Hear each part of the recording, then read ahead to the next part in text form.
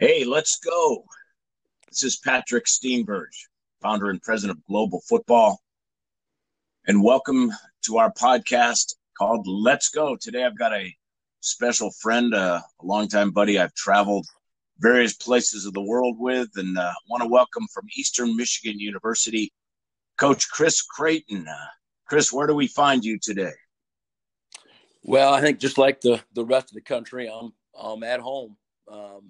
It's a blue sky day, but yeah, I'm in a home office here, trying to make the day count. Wonderful. Well, you and I have done a number of things together over the last 16, 17 years. I was going back in history.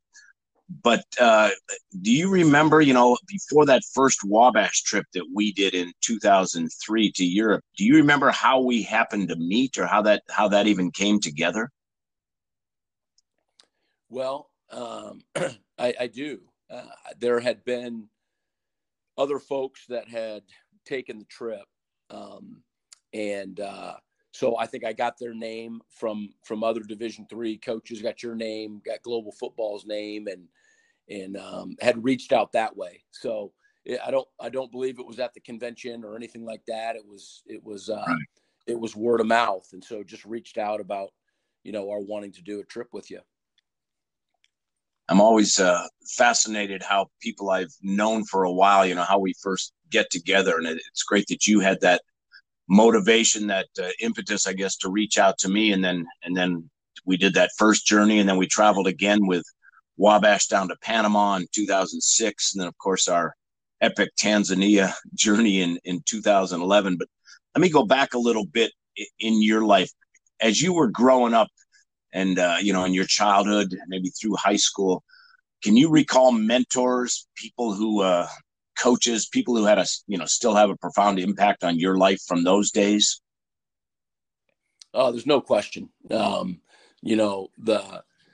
best coach that I ever had, his name is Greg Kalina, and he was our JV high school basketball coach at Roosevelt High School in Seattle, Washington, and then was an assistant with the varsity team and lost state championship my senior year by 1 point.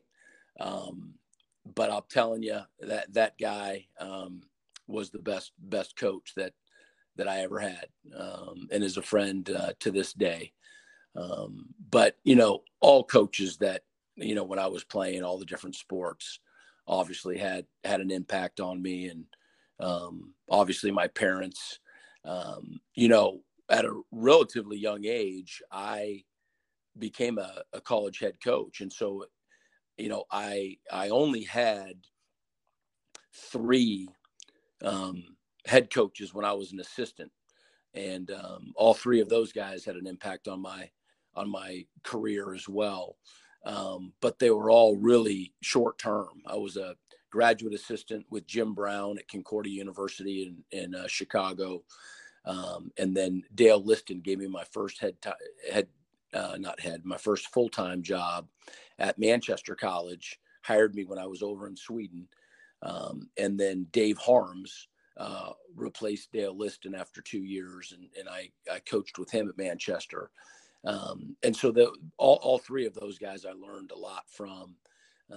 But it's really been the coaches that I've worked with that I know what you're asking by saying mentor, and really just sitting around the table, with Neil Nethery for whatever it's been now, 18 years, or constantly talking to a really good friend of mine, Rod Sandberg, who's the head coach over at Whitworth, Pedro Ruza, Rick Fox, we worked together for 6 years at Drake University. So instead of kind of growing up as a longtime assistant with head coaches, it's really been colleagues, been guys, on staff with me that have probably mentored me, and grown me up more than anyone. Had I had worked as an assistant for a long time, the two coaches that I think have really impacted me without ever having played for him or worked for him would be Bill McCartney and Jim Tressel. And to this day, both of those men, I think, have had a profound impact on my career and on my life. But yeah, it's crazy because I, again, never played for him or never worked with him. As you're talking there, I'm sensing, your understanding of coaching being so much more than just, hey, I'm the boss, but it's a team effort when you've got your coaches in your room, when you're together with your players. And I know you believe really strongly in, having strong leaders and then the team effort that happens. Tell me a little bit. I know we've had some great chances to talk in wonderful places around the world. Some evenings we've sat around and had a cup of coffee, and I know the closeness you have with Jim Tressel and how he impacted your life. Go into that story a little bit, because people still know, about Jim Tressel. He's one of those icons from Ohio State years. Yeah, no question. So it wasn't until, spring of my senior year that I realized that I wanted to be a college coach. I was actually all signed up, ready to go, and excited about being a part of the second year of Teach for America. And so I was going to graduate, and then they were shipping us to USC for 2 months, and Teach for America's non-education majors who are basically going to do like a Peace Corps for 2 years of teaching in the States to the worst school districts. And so anyway, I was going to go teach first grade Spanish in Compton, LA. And was excited about it. And my spring break, though, I was with one of my best friends in Cleveland, Ohio one night, and we just started breaking down who I was from midnight till it ended up being about 3:00 in the morning. And make a long story short, at 3 a.m., without ever having considered it before, I said, I'm going to be a college coach. And so when spring break was over, I went back and my head coach, Jim Meyer, I said, man, I want to be a coach. What do I do? And he said, you need to go up to Youngstown State. And I'm from Seattle in Ohio. So I don't know Youngstown State or anything like that.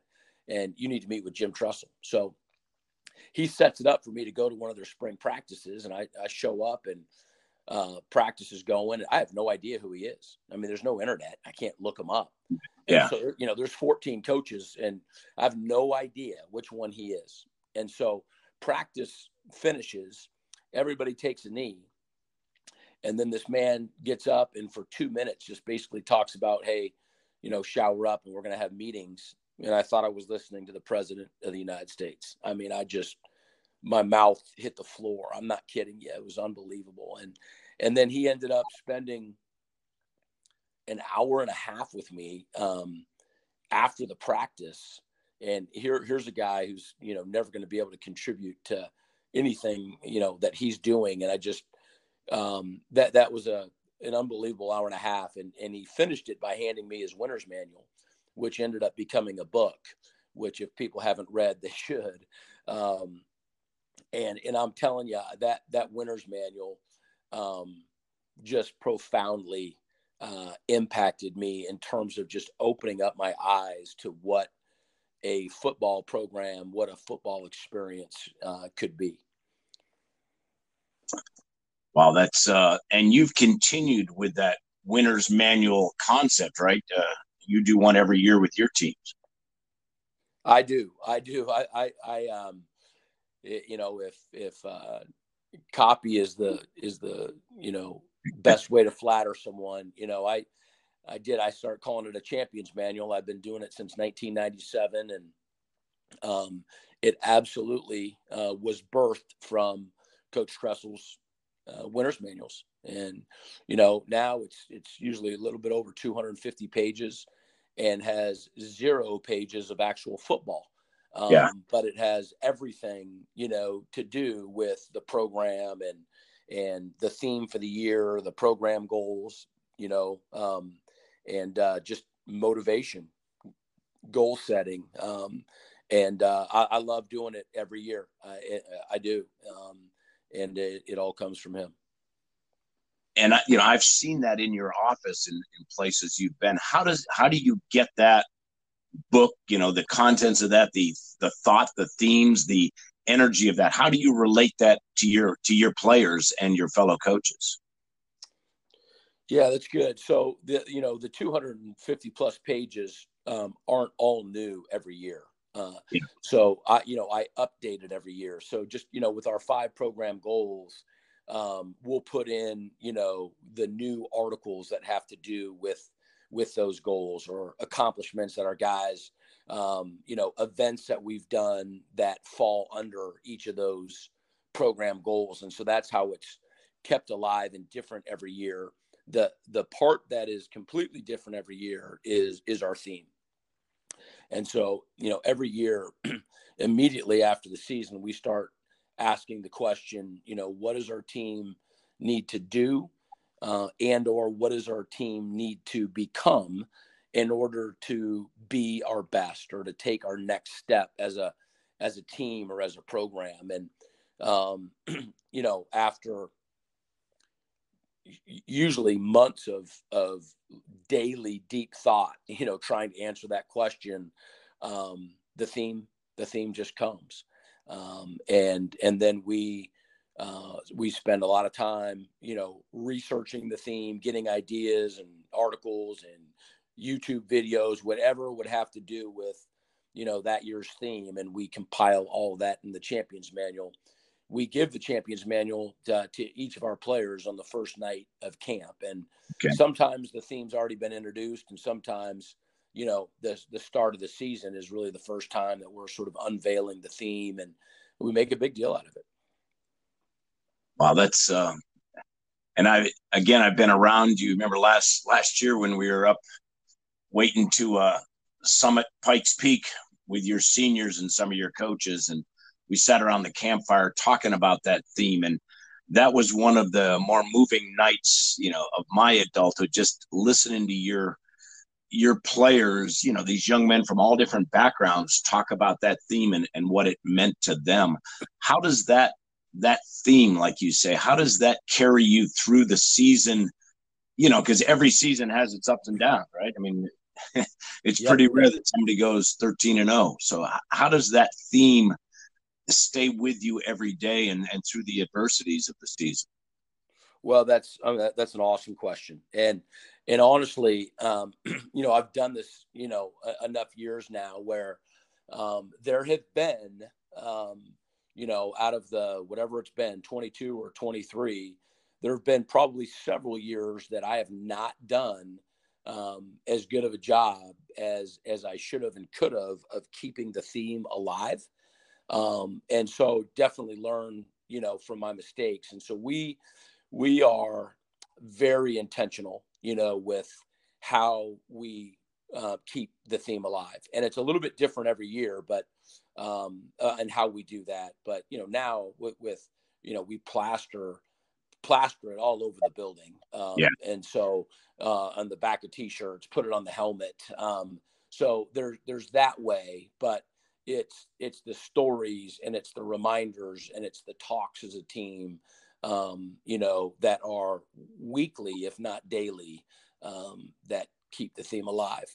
Here's something I think is interesting. Since we put so much time and thought into, what the theme should be for that year, that I think that we nail it every year. Because if you don't nail that, then it's all for naught, right? I mean, you're going through hard times. The season started and it's not relevant or whatever. But most every year, if not every year, we've nailed the theme. And here's the challenge I have for our staff and to our seniors is that, and this is true, that the teams that have lived the theme always have had a special season. I mean, it is 100%.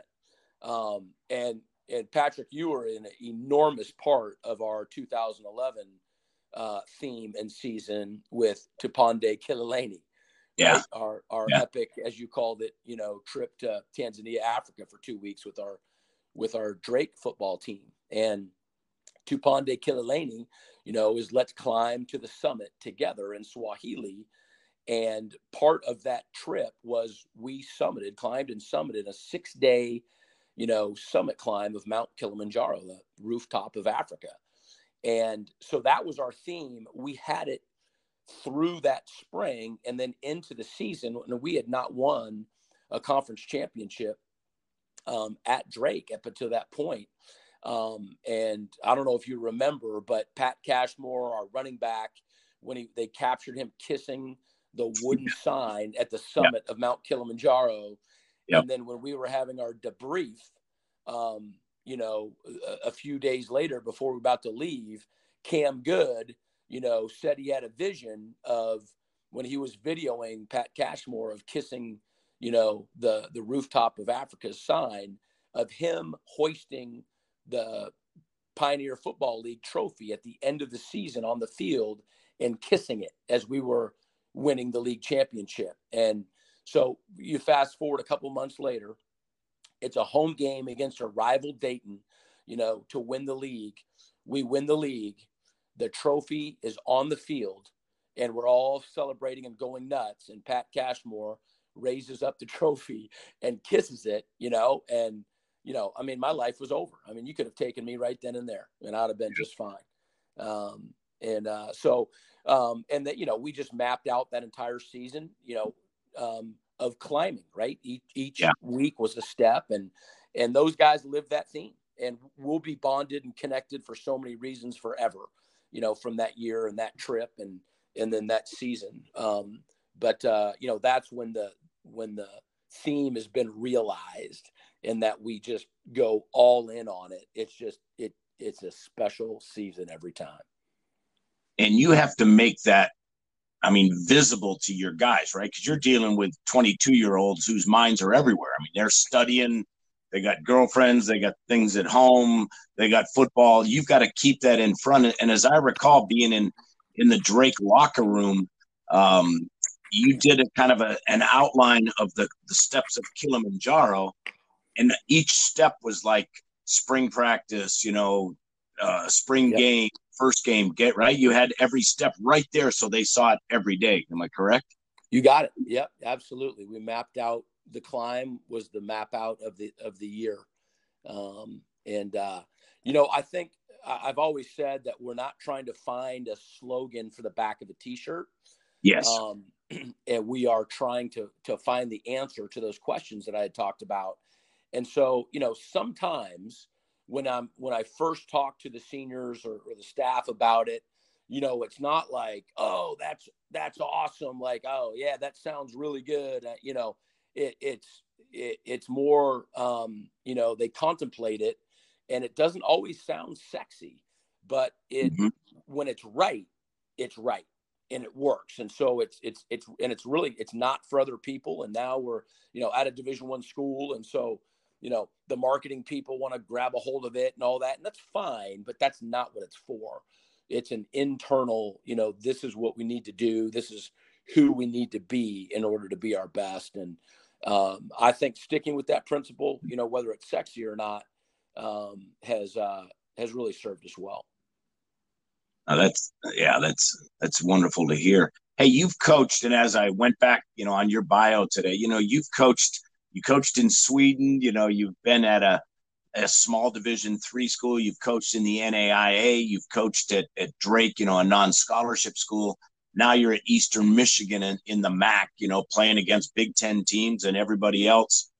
What is there's obviously different levels of players within those, but what would you say is the commonality of the student athletes and of creating teams wherever you go?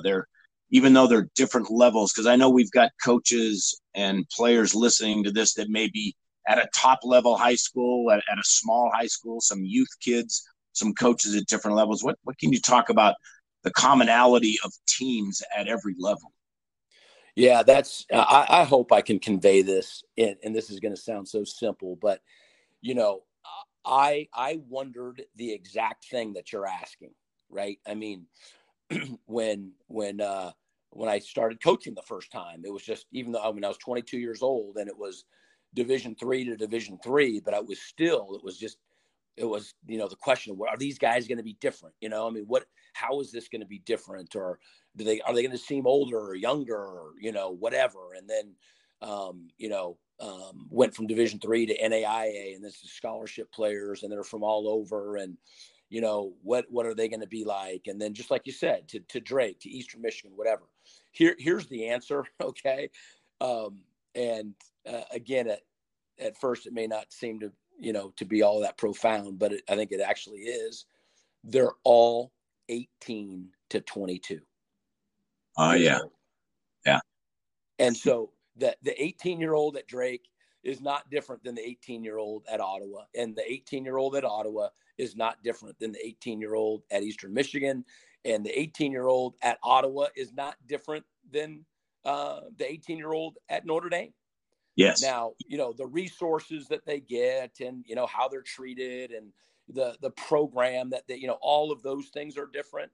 But to some degree, I've almost been intimidated is too strong now, but, there's that sense of wonder. And to some degree, I mean, I remember freaking out about going from Drake to Eastern Michigan, just like, oh my gosh, this is going to be so different. And this is Division I and all that kind of stuff. And I mean, I look back at that now and I just laugh at myself.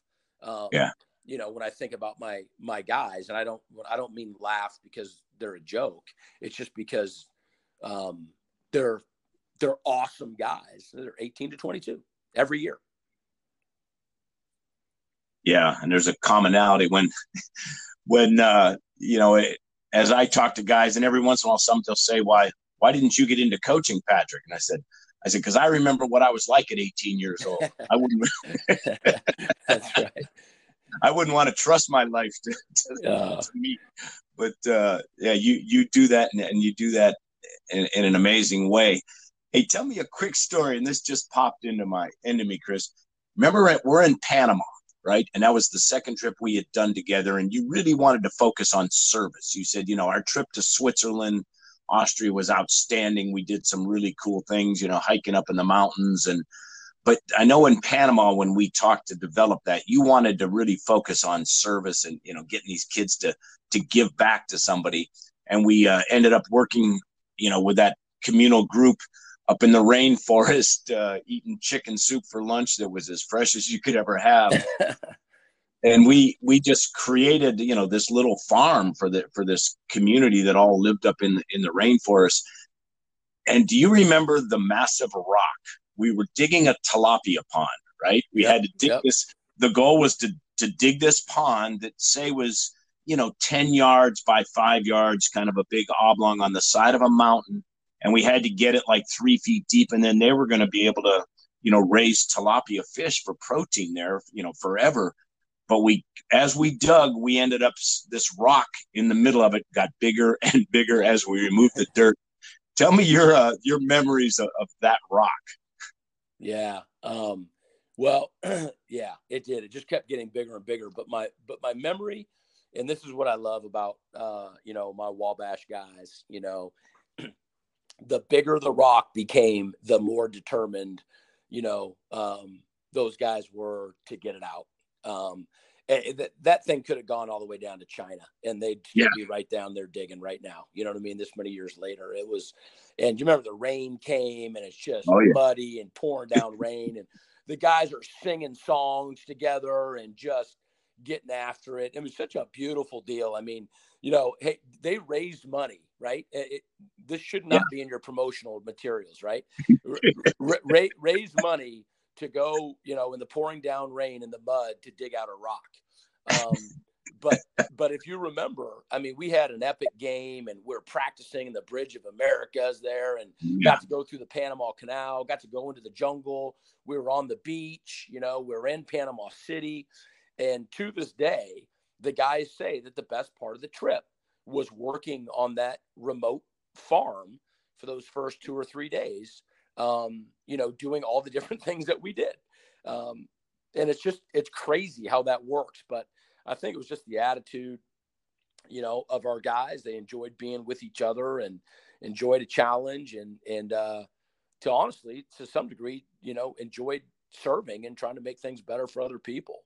But that was another epic challenge right there. And, just all the pictures of, all those guys just Yeah. drenched with the rain coming down and just, toe to head mud.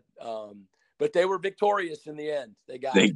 They got it out when that massive boulder finally moved. There was just this incredible crescendo of, you'd thought you'd just beaten San Diego, right? Yeah, no doubt. It was you won the Monon Bowl right there, when you got that done. So tell me about, every coach does this. I mean, you've taken on some big challenges as you've gone through your career, but talk about overcoming adversity a little bit, because every student athlete you're dealing with at some point is going to have to overcome minor or major adversities. Every coach has to, everybody in life, right? I mean, our time in America and place in the world. Talk a little bit about how you get your guys to focus on that, and things, maybe, a tough adversity in your life, maybe that you had to overcome that you can look back on now. Well, Patrick, I've learned a lot of this from you. I probably haven't ever told you that before, but you often, talk about a speech that Coach Parsegian had given to you all when you were playing at Notre Dame, about every team has a breaking point, and how, Notre Dame, that you guys didn't have a breaking point. And I've thought a ton about that, because you can get really deep really quick with that question. Yeah. So, the question is, what is, or do we have a breaking point? And the answer to that, and maybe not question and answer, but the antithesis to that is knowing what your purpose is. And again, that's where it gets really deep. But if you have purpose and you know what that purpose is, and if that is a life purpose, then you're essentially willing to die for it. And so that's the, at the deepest point, right? And then you can have, purposes that are still very meaningful and strong, that aren't necessarily life and death. But I do really think that it's those two things that war against each other, and that is your purpose versus, the breaking point. The breaking point being just whatever adversity comes your way. And so, as individuals, like I'll tell you, I don't know how to articulate this, but my first 2 seasons here, I knew and know for sure that this is where I'm supposed to be. My wife and I at Eastern Michigan, I mean, it was crystal clear and confirmed and affirmed several times. It's been confirmed and affirmed throughout the years that this is where we're supposed to be. And I needed that. I didn't need that, just to come. I needed it for that reason too. But then I needed it to withstand, going 2-10 and 1-11 in the first 2 years, and just all that comes with that. And I'll tell you, the second season, so we'd gone 2-10, and now we're 1-8, going to Miami, and Miami was 1-8, and my job is to make sure that the guys get off the bus and play football. And we went down to Oxford, Ohio, and never got off the bus. And I find out, later, it was like, well, hey, they were 1-8. So we just felt as though we were going to win. It's like, oh boy. Remember, we were 1-8 too. So yeah, I just totally failed, getting our team ready, and not to take anything away from Miami. But if I'm being honest, after the game, I was at a breaking point. I mean, I remember, I don't know how old I was at this time, but 45 years old or 46 years old. And I literally called my mom before I got on the bus.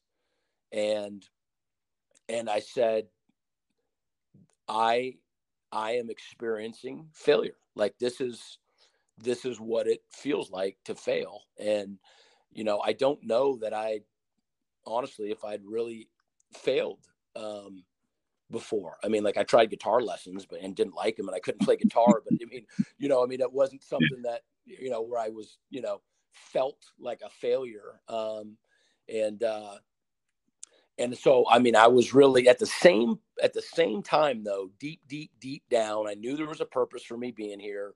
I knew that I was supposed to go through this, even if that was what I was supposed to experience was failure, which is obviously something needed for growth. Yeah, I was at that breaking point. I put 2 years of my life in this thing, and just, we weren't a very good football team.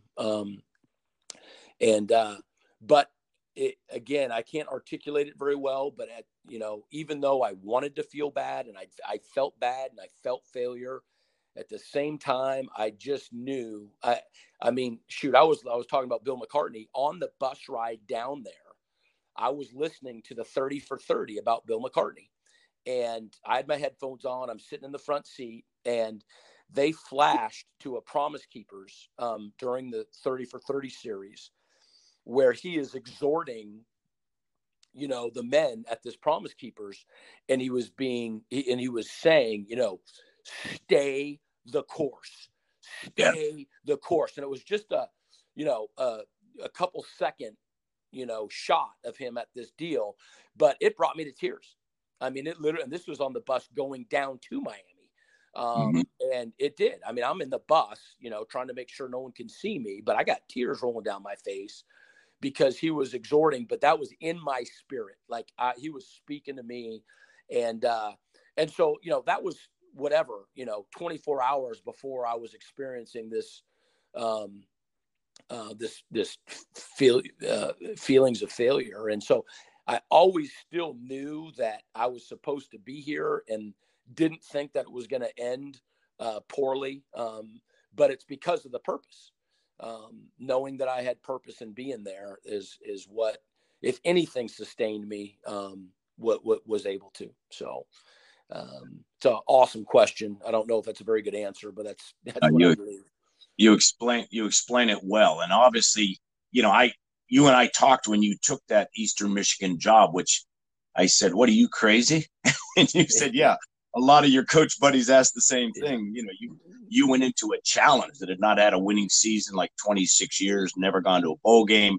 Now, each year you've been able to defeat, a Power 5 team. You've been able to get to bowl games. You've been able to get winning seasons, and you got guys, and I know you've got other challenges and goals right there. But just a couple other quick things. One thing I've known about you forever, and probably why we get along, is you live life with passion, right? You get up every day, and hey, we all get days when we don't feel like it, but you get at it with great passion. Why do you do this? You could be coaching anywhere. You didn't have to take on that challenge, but what drives you every day, Chris, to live it with such passion? Well, that's an awesome question. I don't know. There's so many ways that I could answer that. And then, part of the answer is, I don't totally know. But gosh, the reason that I started coaching, probably wasn't, to try to impact guys' lives. I was 22 years old, I probably just couldn't do anything else. And it had always been, in leadership roles, and just loved, making the team, as good as we could be, and just as a player. But when I became a head coach, I had a vision statement, and it wasn't because I had a master's class that said, come up with a vision statement. It was just something that was in my mind. I couldn't get it out of my mind. And when I was thinking about taking over this first program, it was like I told you on my phone call earlier, it was, man, I got to get these guys, overseas. They've got to experience that. I've got to get them to climb a mountain.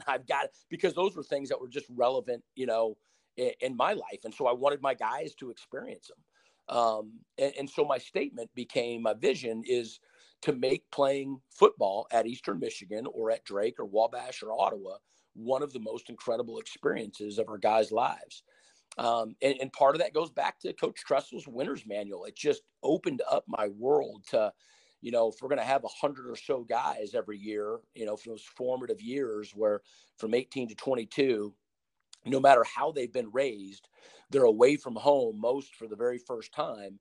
And those years are when they're actually deciding who they're going to be, no matter how they've been raised. They're making those grown-up decisions for themselves. And, what an awesome time of life to be alongside, these young men. And so, the passion coaching wise is, when I'm laying in bed at night and whatnot, I'm thinking about power or, how we can, our pin punt or whatever. But really what gets me fired up is just making it one of the most incredible experiences of our guys' lives. And so that's probably like the coaching piece, but there's more to it. I mean, it's just, getting guys to believe in something bigger than themselves. I mean, that fires me up. It fires me up when people look down on you and, sort of the haves and have nots or who's better and who's not. I mean, I love fighting that. I love fighting against society. I mean, I've been fighting against peer pressure, ever since the seventh grade, and so I think that there's, passion that comes from that. But ultimately, it really does derive from my faith. I think Jesus was the most passionate person to ever, walk this earth. And unlike so many people think, he's not a passionless, weak, soft, permissive person. He's the toughest person who's ever walked this earth. And if you read his word, it's, he basically calls us out. He wants people who are all in, who are completely committed, who are all passion, and who are willing to give up their lives for the life that he has. And so I think it's impossible to do without doing it with passion. I mean, the lukewarm, he says he wants to spit out, and that's how I feel that I am most of the time. I'm not hot or cold. And so I really do believe that, my purpose comes from that faith, and just how he lived his life and the relationship that I have with him now. I don't think that there's any other way to live, claiming the things that I claim in terms of trying to be a follower of Jesus. Well, thank you, Chris. This is inspiring to me. I always enjoy, talking to you. More so, I enjoy it when we get to go to the tops of mountains together. We'll keep doing that, I'm sure, until someone will be pushing us up those dang mountains. I love what you do and how you do it. And you've inspired me to do this podcast. And for any folks who, enjoy this podcast, talking with leaders and coaches and different people, be sure to share this. This is Let's Go. It's on Spotify, Google Tunes, all kinds of places. Chris, just as a final note, give me, here's your team in front of you, right? All these, young men and women around the world who, could be listening to you today. What's your final exhortation for today to maybe people who need some motivation today? Well, yeah, I mean, I would just say that, when there's tough times, there's always opportunity. And so it's just changing our mindset right now, this morning, about, what this day can hold for us opportunity wise. After the first 2 years, the really tough years here at Eastern Michigan, after the last game, which we lost to a rival, I put a sign up outside and over the top of our team meeting room. And so when the guys came in for the last meeting, which was also the first meeting of the next year, they saw this sign, and it was in diamond plate, and it said, "Tough times don't last, tough people do." And, that is truth. But there's a decision. It's not some are and some aren't. It's a decision. Who are you? Who are we going to be? Are you going to be a tough person? And to realize that today has unbelievable opportunity, even amidst, the challenges. And I think that when we look at things in a positive light, choose to go in that direction, I think that you've got a chance. I also want to say this, Patrick, and for everybody who's listening, is that you are so good at what you do. And I think that one of the things that you do is that you serve people, and you serve them by giving them usually life-changing opportunities or once in a lifetime opportunities with the different trips that you give. But what you do is you serve people, and you do that when you're on the trip. It's always about, just trying to make it a special experience for everybody else. And I do think in times like this as well, the more that we can get outside of ourselves and to be others centered, things change. So, for someone who's sitting at home and they're in quarantine, or, it's just getting old and getting hard, when you're thinking about yourself, then you can get yourself into a pretty dark place. But when you're looking not only for opportunity to make things better, but to serve others, it fundamentally changes you on the inside. And I see that in you, Patrick. You've got an awesome life, an awesome family, and you're always positive, but you're always serving other people. And I think those two things go hand in hand.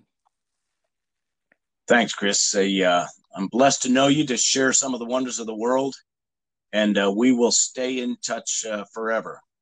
All right, folks, that's the end of our podcast for today. Coach Chris Creighton from Eastern Michigan. Go Eagles. Thank you, and let's go.